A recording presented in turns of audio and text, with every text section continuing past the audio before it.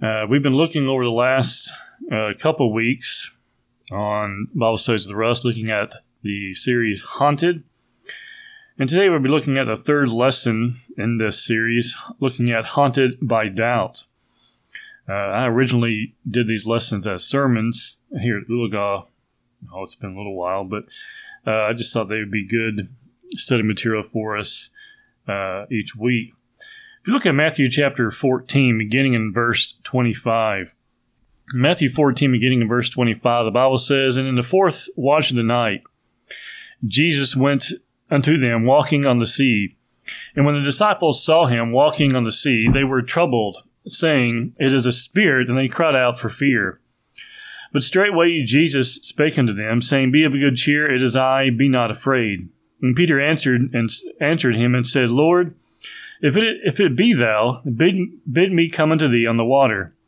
And he said, Come. And when Peter was come down out of the ship, he walked on the water to go to Jesus. But when he saw the wind boisterous, he was afraid and began to sink. He cried, saying, Lord, save me. Immediately Jesus stretched forth his hand and caught him and said unto him, O thou little faith, where didst thou doubt? Or as the New King James says, why did you doubt? We think about how there are different reasons and events that take place in our lives sometimes that can cause us to doubt if we're not careful. There are different things in the life of a person that may generate doubt. And we're going to look at a few of these things that someone, for different reasons, may find themselves doubting. And the first one we will notice here is the doubt and the power of the gospel. Now, I do believe that there are some today who maybe unknowingly, but they do doubt the power of the gospel. Many may not say this in their words, but their actions sometimes may say that they do doubt the power of the gospel. But the gospel does, as we should remember, be mindful of always, it does have the power to convict people of sin. If you look at Titus chapter 1, in Titus chapter 1 and looking here at verse 9, the Bible says, Holding fast the faithful word as he hath been taught, that he may be able by sound doctrine both to exhort and convince the gainsayer, or gainsayers. And so we find here it is the gospel that convicts people. And if we're not careful, sometimes we put too much emphasis on the person who is speaking and forget that they're not the ones who's convicting people of sin, but it's actually the Bible. It's the gospel that does so. The gospel, the true gospel, can and does convict people. If you look at Hebrews chapter 4, in Hebrews chapter 4, looking here in verse 12, Hebrews 4 and verse 12, here we have these words, For the word of God is quick and powerful, and is sharper than any two-edged sword, piercing even to the dividing asunder of soul and spirit, and of the joints and marrow, and is a discerner of the thoughts and intents of the heart. And so we are reminded here in Hebrews 4 and verse 12 that the power of the gospel, the true gospel, does and can convict people. He said here, it's the word of God that is quick and powerful and sharper than any two-edged sword. It's not the words of men. It's not the words of some very eloquent speaker. No, it's the Bible. It's the Word of God. It's the Word that is quick. It's the Word that is powerful. It is the Word that is sharper than any two-edged sword. We also reminded of this same idea in 1 Corinthians chapter 1. In 1 Corinthians chapter 1 and looking at verse 21, here the Bible says, For after that in the wisdom of God the world by wisdom knew not God. It pleased God by the foolishness of preaching to save them that believe. You think about that phrase, that may sound confusing to some, the foolishness of preaching. It's not foolishness in the sense that God thinks it's foolishness, or foolishness in the sense that the Christian should think it's foolishness, but it's foolish to the world. The idea of preaching the gospel, the message of preaching, they say is foolishness. He says here in verse 21, Please God by the foolishness of preaching to do what? To save them that believe, to save them who come to that belief, that obedient belief in God. And so it is by this foolishness that the world sometimes calls it, But the foolishness is not the preaching or teaching. The foolishness in reality is in the heart of those who do not desire to obey the gospel. We find that while some doubt the power of the gospel, we have to remember that the gospel has power to convict people of sin, and it also has the power to reach anyone. We think about, sometimes we think, well, this individual, man, they're so wicked. I don't know what we can do. Well, the Bible, the gospel is what does the work, not man. We are simply those who relay, you might say, that message. If you look at Galatians chapter 1, in Galatians chapter 1, and looking here at verses 13 through 16, in Galatians 1, beginning in verse 13, he says, "For ye have heard of my conversion in time past in the Jews' religion, how that beyond measure I persecuted the church of God and wasted it," or as the New King James says, "and tried to destroy it." Keep in mind what happened to Saul. He became Paul, but only after his conversion. This man was one, as he points out here, how he persecuted the church beyond measure. And he did what? He says he tried to destroy it, or the Bible says here, and wasted it. In verse 14 here in Galatians 1 says, "And profited the Jews' religion above many my equals in my own nation, being more exceedingly zealous of the traditions of my fathers. But when it pleased God, who separated me from my mother's womb, and called me by his grace, to reveal his Son in me, that I might preach him among the heathen, immediately I conferred not with flesh and blood." And we find here, as we look at Galatians 1, 13 through 16, here the Apostle Paul is recounting his conversion.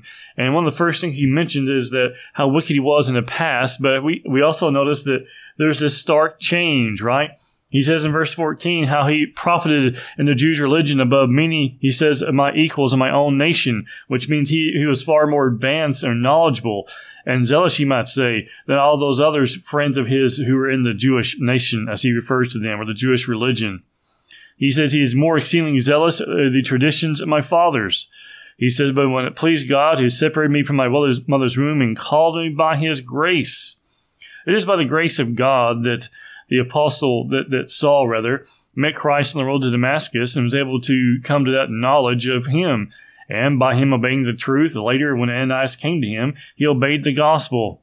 And it was by the grace of God that opportunity, that occasion came to him. But it was by Saul's open heart that he was allowed to be changed by the gospel. A man so wicked who watched so many be carried off into prison and others be killed because they were claiming that Christ was the Son of God. And now, what was it? Well, he's now claiming the very same thing. And what reached him, the gospel did. The power of God is in the gospel. If you look at 1 Corinthians chapter 1, in 1 Corinthians chapter 1, and looking here at verse 18, the Bible says, "For the preaching of the cross is to them that perish foolishness." Here again we find this idea. And he says here in verse 18, "But unto us which are saved is the power of God." Meaning to us who are listening and wanting to obey, he says it's the power of God. Those who are being saved, they recognize it as the power of God. And so we shouldn't be those who doubt the power of the gospel, who doubt the power of God's word. We also have to think about how sometimes we're not careful, depending on our situation. Sometimes we begin to have doubt in God's love. God's love provides a path to salvation. God provides a path to salvation, as we were reminded in James chapter 1. In James chapter 1, and looking at verse 21. In James 1 and verse 21 says, "Wherefore lay apart all filthiness and superfluity of naughtiness, and receive with meekness the engrafted word which is able to save your souls." What is it, he says here, is able to save your souls? It's the gospel here in James chapter 1 and verse 21. Well, God's love leads man to salvation, doesn't it? It is God's love for man that shows him the pathway to heaven. If God didn't love man, he wouldn't send his Son to the earth. If God didn't love man, he wouldn't ensure that his word endured for thousands and thousands of years. No, instead we find that God's word still guides us to salvation. It encourages us to depart from all filthiness and naughtiness and to receive with meekness the engrafted word, which he says is able to save our souls. Also notice with me Psalm 16. Psalm 16,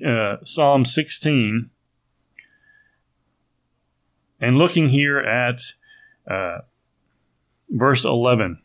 Psalm 16 and verse 11 says, Thou wilt shew me the path of life, in thy presence is fullness of joy. At thy right hand there are pleasures forevermore.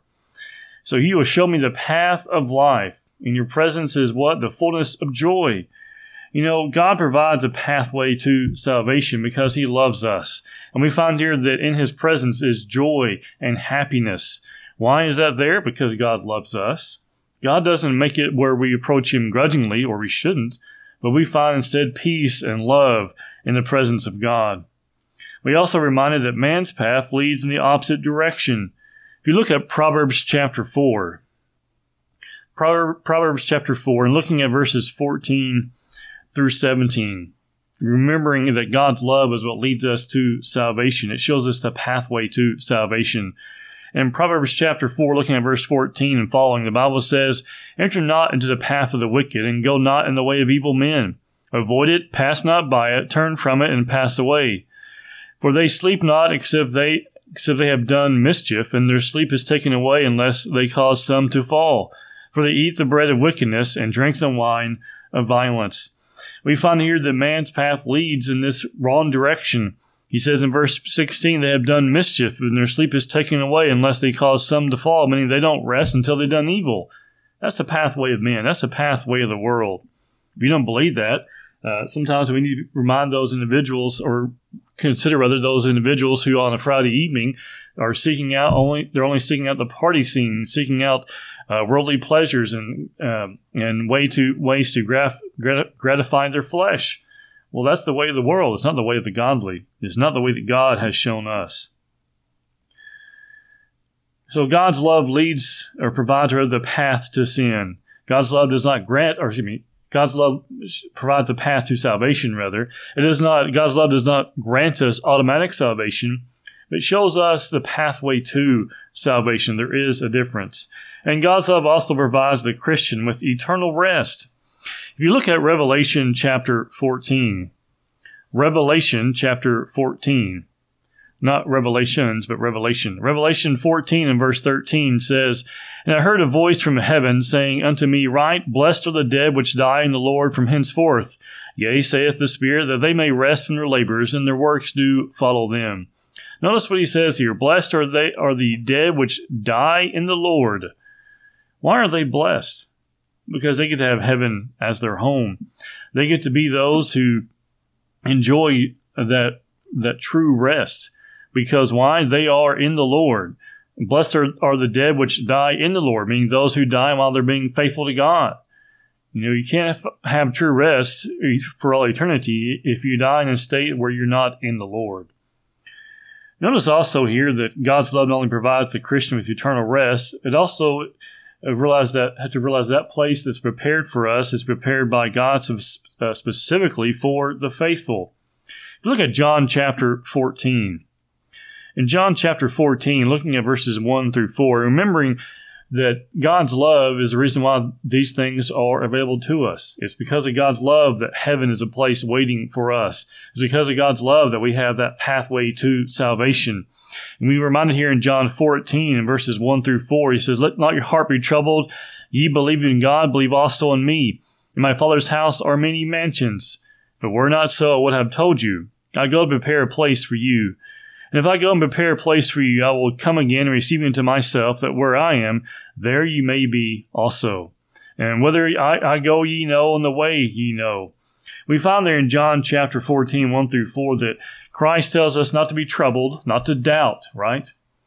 But to take heart in the fact that, as he points out in verse 2, that in his Father's house are many mansions, and that where he is going, he's going to prepare a place for us. Why? Verse 3 rather.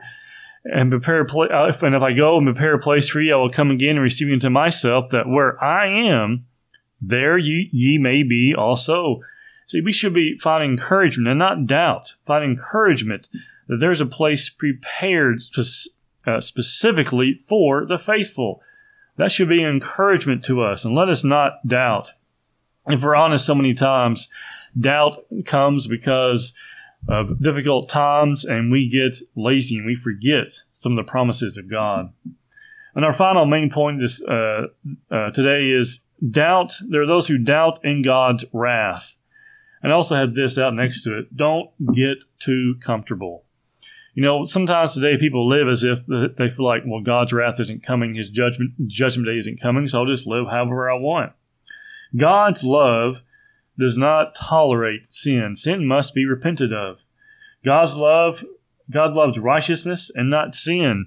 If you look at 2 Peter chapter 3, in 2 Peter chapter 3, and looking at verse 9, the Bible says, "The Lord is not slack concerning his promise, as some men count slackness, but is long-suffering toward usward, not willing that any should perish, but that all should come to repentance."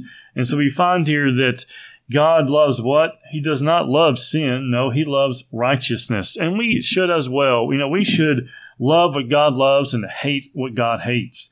God hates wickedness in all its forms, and we should hate it as well. And if we find ourselves swept up in those things, we stumble in God's word, well, we are those who are able to repent of our sins. If we are a Christian, we can confess those things to God. The Bible tells us there that he is faithful and just to forgive us of our sins and cleanse us of all unrighteousness, 1 John 1 and verse 9. So long as we repent of those things. If we're not a Christian, how do we take care of that? We obey the gospel. That's how we take care of that problem. Just because God loves man, however, does not mean he will or does not overlook sin. If you look at Psalm 11, and looking here at verse 5, the Bible says, "The Lord trieth the righteous, but the wicked and him that loveth violence his soul hateth." His soul hates. What does he hate? He hates the wicked. You think about this, you have to put it in careful this context. He's not saying he hates the actual person, but he hates their wicked deeds, right? He hates the wicked because they're wicked, not because of who they are in the sense of where they're from or where they grew up, anything like that. He hates the wicked because they're wicked. But if they were righteous, if they would do that which is good and pleasing, when he says there in verse 5, "The Lord trieth the righteous," which means the Lord tests them. Why? Because he wants them to be faithful. But what else does the Lord do? He loves the wicked. He loves the righteous, not the wicked. He loves the righteous, rather. And so how do we get into God's love? We cast away wickedness because we want to be those who the Lord loves, not the ones who the Lord hates because of their actions, to clarify there again. Let's also next think about this next idea as we go to Colossians chapter 3. In Colossians chapter 3, we are reminded that God's wrath comes upon the unrighteous. The unrighteous are those who can expect God's wrath. We look at Colossians 3, beginning in verse 3. It says, "For ye are dead, and your life is hid with Christ in God. When Christ, who is our life, shall appear," talking about the judgment day when the Lord returns, right? Then shall ye also appear with him in glory. Mortify therefore your members which are upon the earth, fornication, uncleanness, inordinate affection, evil concupiscence, or as the New King James words it, uncleanness or a passion or evil desire, and covetousness, which is idolatry, or evil desires. How it uses that phrase for evil there in verse 5. So, what does he tell us to do? Well, if you look at the word mortify, there's actually the idea of putting it to death. Put to death these members. What are they? Fornication, uncleanness, and so on. Why? Because the wrath of God is coming. If you look next at verse 6, "For which sakes the wrath of God cometh on the children of disobedience." What do? We need to get rid of it. We need to put those things to death. So we have to face the judgment, the wrath of God. No unrepented sin goes unpunished. What do? We need to repent of it. Do you know that even in the Old Testament, that even those sins of ignorance, they had to still offer sacrifices for those things? Now, there are those out there today saying, well, God's grace will cover those sins of ignorance. It's interesting. You go to books like 1 John, where we have there the idea of the blood of Christ continually cleansing us we have to remember that even though it's a continual cleansing, as it's described there, it's not an unconditional one. If we're going to have part or take part in that cleansing that Christ offers us, we have to be those who repent of our sins. That's why when we realize we have made a mistake, we repent of those things. And there's nothing wrong from at least from time to time, if not every day, to ask the Lord to forgive us of those sins which we are not aware of, those sins of ignorance. Because, friends, ignorance is not an excuse. Did you know that? Hosea 4 and verse 6 tells us, "For my people are destroyed for lack of knowledge." It doesn't say my people are spared because of their lack of knowledge. He says, no, they're destroyed because of it. Ignorance is not an excuse. And we can cast away doubt when we're those who are not ignorant. You think about that phrase maybe you heard when you're growing up.